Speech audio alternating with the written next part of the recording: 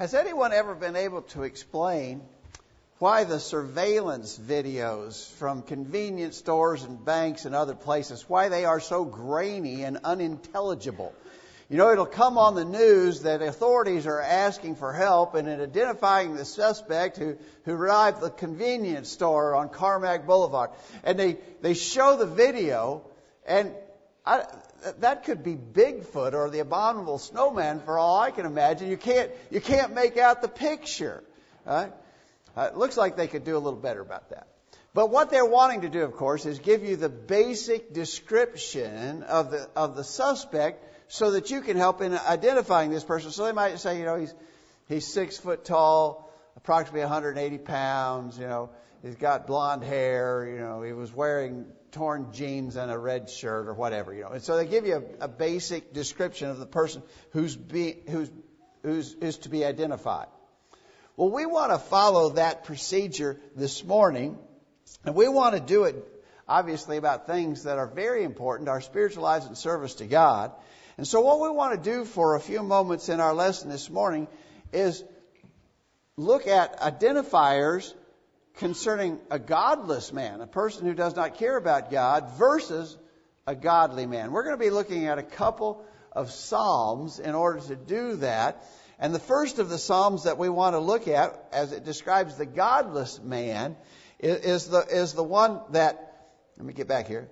We want to look at the godless man in the text that Damon read for us from Psalm 36. So we'll start there.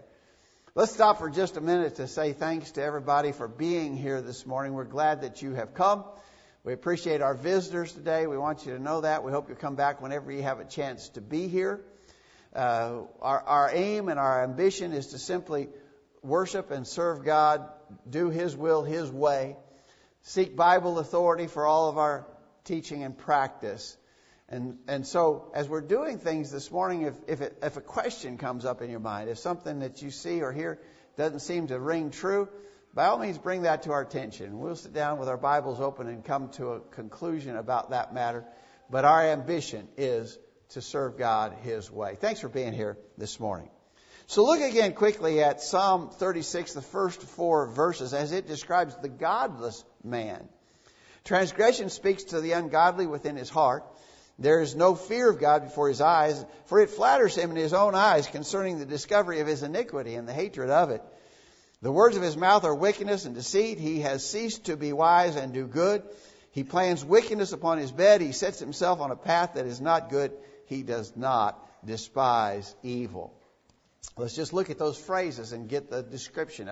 Remember, we're looking for identifying characteristics of the godless man. Obviously, the reason why we would do that is because we don't want to be that, right? So we're pointing these descriptives out for the sake of avoiding this. The first point is transgression speaks to the ungodly within his heart. And so I would argue that what this fellow is doing is he's making his own rules. I'll do as I please. Whatever my heart desires.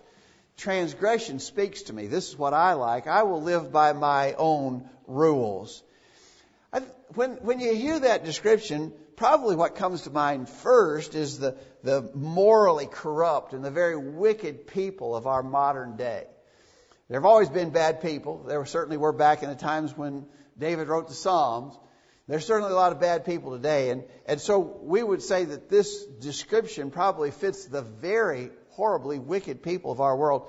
They make their own rules. Transgression speaks to them. It's what they like. These are the kind of people who, in Psalm 12 verse 4 it says, they have said to themselves, with our tongue we will prevail, with our lips are our own. Who is Lord over us? We don't have a master. No one is over us. We will do as we please. So again, certainly the very morally wicked and corrupt people would fit that description. But I tell you, that description also fits a number of other people. Even people who would present themselves as religious to us. But they're determined to do what they want to do and not submit to what God tells them to do, even in matters of religion. They make up their own rules. That's godlessness, and we need to identify it as so. The next phrase says there is no fear of God before His eyes. He's not concerned for divine approval. He doesn't care what God thinks about him. There is no fear. I think the word fear here very much is the idea of being afraid of punishment. You know, we talk about fear having two possible meanings. And I think it pretty clearly in this context, there's no fear of God before His eyes. He's not afraid of God. He's not fearing punishment. In Psalm 10, verse 11, He has said in His heart, God has forgotten, He hideth His face, He will never see it. And so He's just not afraid. He doesn't fear that God will punish him. Of course, we know that that's absolutely wrong, because we understand that God, the eyes of the Lord are in every place, beholding the evil and the good, Proverbs 15, verse 3. And so we understand that God is watching, and we should be afraid to be discovered by Him. But look at the very next phrase. It flatters Him in His own eyes concerning the discovery of His iniquity and the hatred of it. He doesn't think He'll be found out. He doesn't think that He will be discovered. So He's not afraid of God, and He's arrogant, thinking that He can do what He pleases and He'll never be found out. Other people might be discovered in their evil, but I won't be, He says. You know, I think a lot of people in the world imagine themselves this way. They're not really afraid of God. There's no fear. And they're not concerned about being discovered in their evil. So here's a husband who decides that he'll cheat on his wife. But he's not afraid. And he's pretty sure no one will ever discover what he's doing. Or here's a teenager who has been tempted and has yielded to the temptation to smoke marijuana. But he's pretty confident his parents will never find that out. So what would you say about persons who have this? They're not afraid, and they think they will not be found out. They arrogantly assume they'll never be discovered. Well, this psalm is saying that those are the characteristics of godless people. Godless people have that sort of a view. The next phrase says, the words of his mouth are wickedness and deceit. This godless individual says only that serves his own interest. If a lie seems to serve his purposes, then he will lie. We all know the old joke, how can you tell if a politician is lying? And the answer is if his lips are moving, he's lying, because that's so ingrained in the political process, and we assume that all politicians are liars. But I'm going to tell you, sadly, all of us probably have known people and had interactions with people who are just constantly lying, and you can't trust their words. Get this. Again, a godless person is a person whose word can't be trusted. If you are such an individual that people can't trust what you say, then you have fit this descriptive of a godless individual. And obviously, that has to be avoided. Remember the famous text in Proverbs chapter 6. We won't take time to read all that, but in Proverbs chapter 6, beginning verse 16, it talks about 6 things the Lord doth hate, yea, 7 are an abomination to Him. So there's some things that God really hates. You know, one of the 7 things listed, it looks like if you could list 7 things that God hates, they'd be, murder and rape and, grand theft. You know what one of them is? A lying tongue. One of the things that God hates is a liar, a lying tongue. And we need to remember that. Godless individuals, you can't trust their word. We need to avoid that. The next phrase says, he has ceased to be wise and do good. There's just not really anything commendable about this individual's life. He has no reason And he really feels no motivation to pursue things that are good. He just doesn't care to do good. He has ceased to be wise and do good. Doing good is just not on his radar screen. He doesn't care. And so this godless individual is not the kind of person who would help a neighbor in need. The godless person is not the kind of fellow who would make any effort to feed the poor. He's not interested in assisting sick people. Those things he just doesn't care about those, because his mindset is basically, what's in it for me? What's to be gained by me if I do these things? He has no motivation. He's not interested in any worthwhile endeavor. If you were to be, and I think you probably know some people like this, write a list of all the good things you know that they have done. I can't really think of anything, right? That would be a sad story, wouldn't it, if they were to say that about us. The godless person is void of worthwhile activity. We know that we should be concerned with doing good. James chapter 1 verse 27 says, pure religion and undefiled before God the Father is this, to visit the father and widows in their affliction, to keep himself unspotted from the world. A godless person even plans wickedness upon his bed. He plans the things that he can do that are evil. Even in his quiet and reflective moments, he's spending his time planning bad things that he might do. He plots wickedness.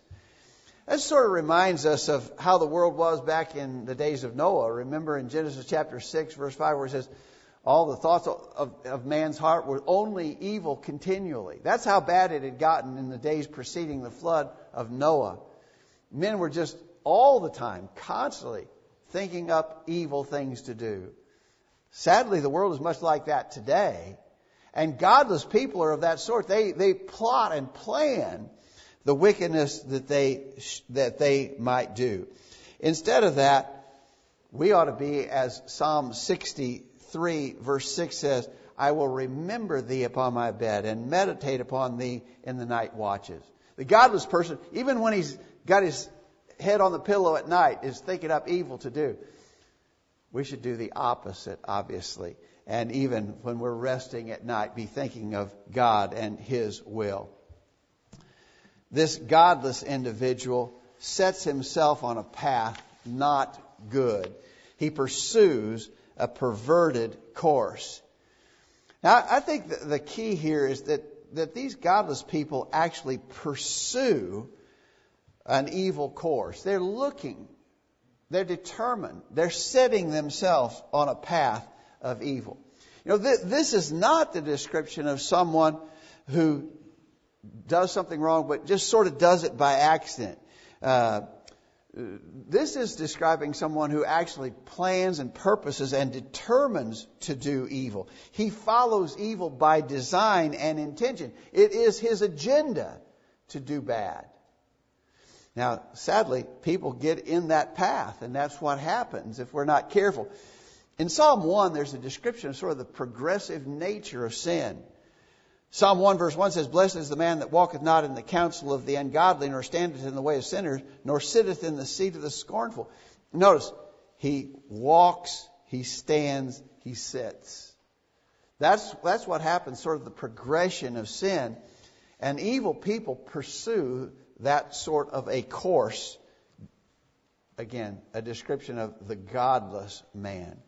And finally, in these several verses from Psalm 36, the last phrase is that he does not despise evil. He tolerates evil. I think there's an important point for all of us. If you don't hate evil, then you'll be overtaken by it. And really, if we love God, we have to hate evil. In Romans chapter 12, verse 9, it says, abhor that which is evil, cleave to that which is good. Psalm 97 verse 10 says, ye that love the Lord, hate evil. If you love the Lord, then you hate evil. And therefore it would not be so that we would be of the mindset to say, well, I don't see anything wrong with it. Someone mentions some wickedness or ungodliness, and we say, oh, well, I don't really see anything wrong with it. No, you have to. If it's evil, if it's described in the Word of God as evil, you can't tolerate evil if you're going to be a godly person, because the godless man tolerates evil. And so I think there's a pretty interesting description there just in those 4 short verses of what the godless man is like. Why would we even describe that? Well, because this is teaching from the negative point of view, all things that we want to avoid, right? All right, now, that's Psalm 36. I think, interestingly, the very next psalm, Psalm 37, describes the godly man. Now, this is a longer psalm, and we're just going to pick out a few verses from the context. Psalm 37, beginning verse 23, the steps of a good man are ordered by the Lord, and he delighteth in his way. Though he fall, he shall not be utterly cast down, for the Lord upholdeth him with his hand. The law of the Lord is in his heart. None of his steps shall slide. So, what would we say now? Now, on the positive side, what are some of the descriptives of a godly man? I want it to be true of me. We should all want these descriptives to be true of us. First of all, the steps of a good man are ordered by the Lord. He has his life in order, and that order that is in his life is as dictated by the Word of God. He has his life in order. The godly man is not a man who wants to live with no rules. You know, there's too many people who've decided, what I really want to do is just do what I want. I don't want to be inhibited by any rules. No rules. That's what I'm after. No. The godly man realized that he needs to have his life ordered, that he needs rules. It's not his own rules, it's God's rules. He cares about God. He cares about what God wants. The godly man has taken the time to learn what God wants from him, and he has submitted himself to that. His life is ordered by God. The godly man has the good sense to know, as Deuteronomy 6 verse 24 says, that the commandments of the Lord are for our good. When we're told to do something in the Word of God, it's there because it's in our best interest. The godly man is smart enough to realize this. The godly man is smart enough to realize that when God has given him rules, the rules to order his life by, those rules are not harsh or mean or terrible. 1 John chapter 5 verse 3 says, this is the love of God, that we keep His commandments. His commandments are not grievous. God has not asked us to do terrible, horrible, distasteful things.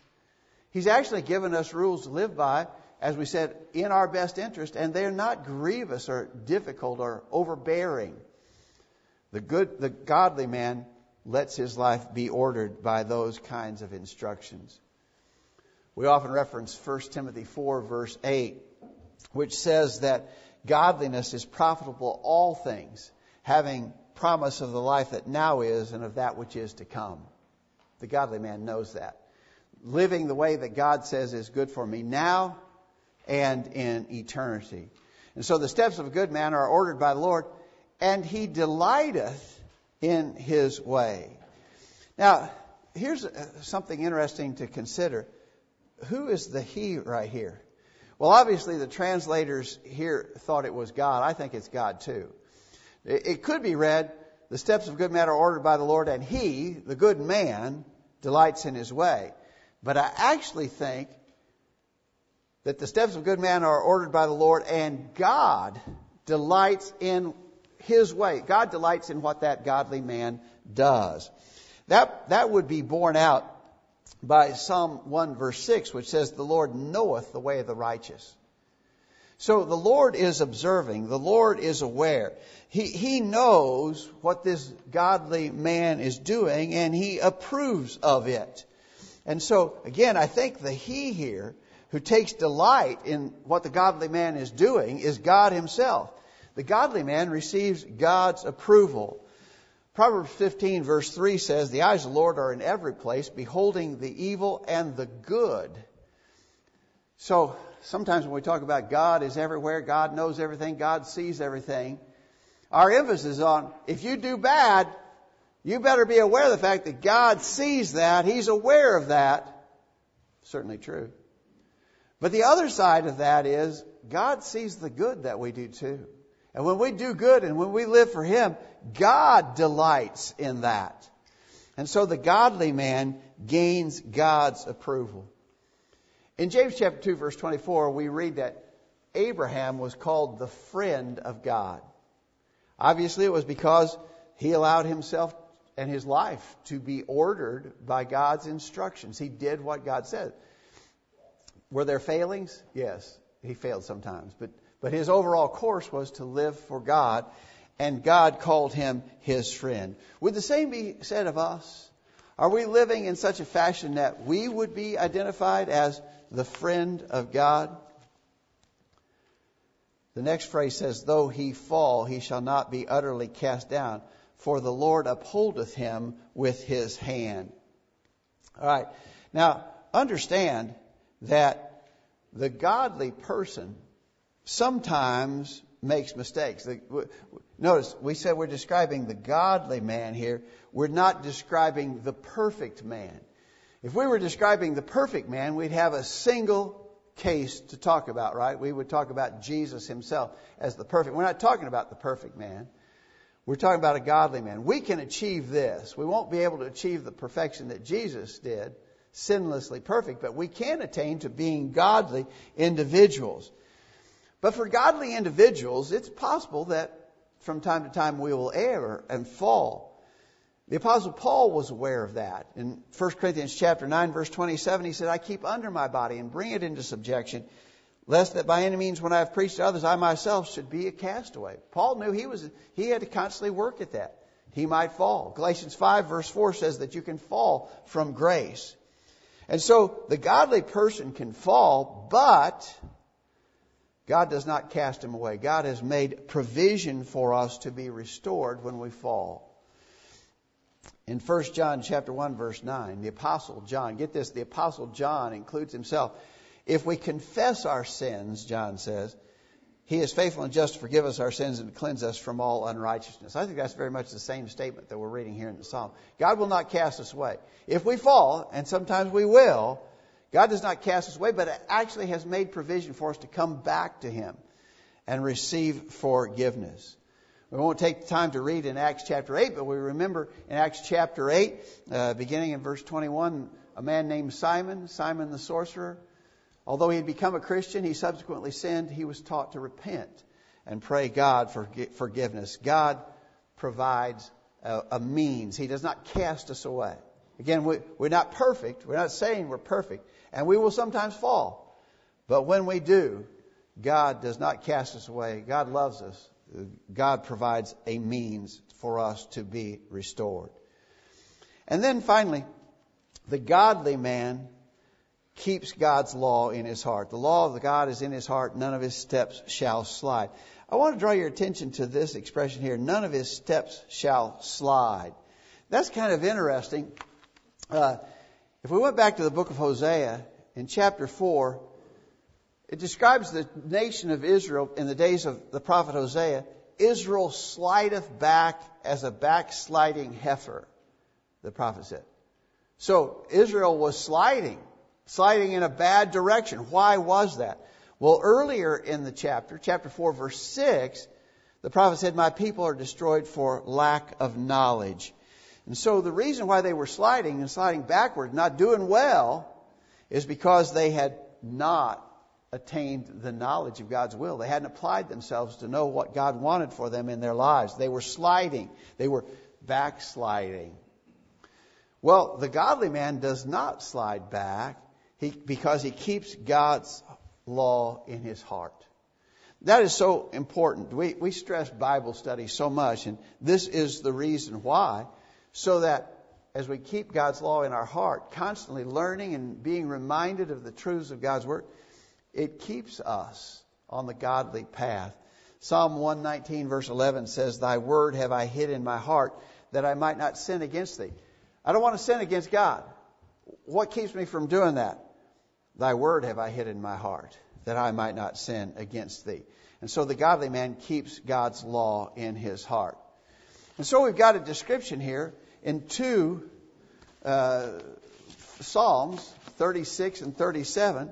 36 describes the godless man. 37 describes the godly man. Something to learn from both, I think. Obviously, here's where we want to be. What about you? You are developing a reputation. And someone, if asked to describe you, how would they describe you? You know, we start out by talking about the guy who robs the convenience store and the surveillance video, and we're going to get his identifying characteristics so we can find this guy. What would be the identifying characteristics for you? If someone were to describe you, would you be on that side of the scale where, well, he's a pretty godless individual? No. Hopefully we want to be on that side of a godly person who understands and knows God's will and lives by it. What about you this morning? Are you living for God? Could you be honestly described as a godly individual? We hope that's the case. Certainly the godly person will submit himself to God's plan. Initially, that means obeying that simple gospel plan of salvation. Hear, believe, repent, confess, and be baptized. If you've not done that, but you desire to do that, we'd be anxious to assist in your obedience today. We'd also be glad to study more with you and help you in making that decision. Let us know. If you're a Christian already, but you have fallen, we talked about that a minute ago. God makes a provision for you to come back to Him in repentance, confession, and prayer. If we can help you in that way, we want to as well. Let us know how we can help while we stand and sing.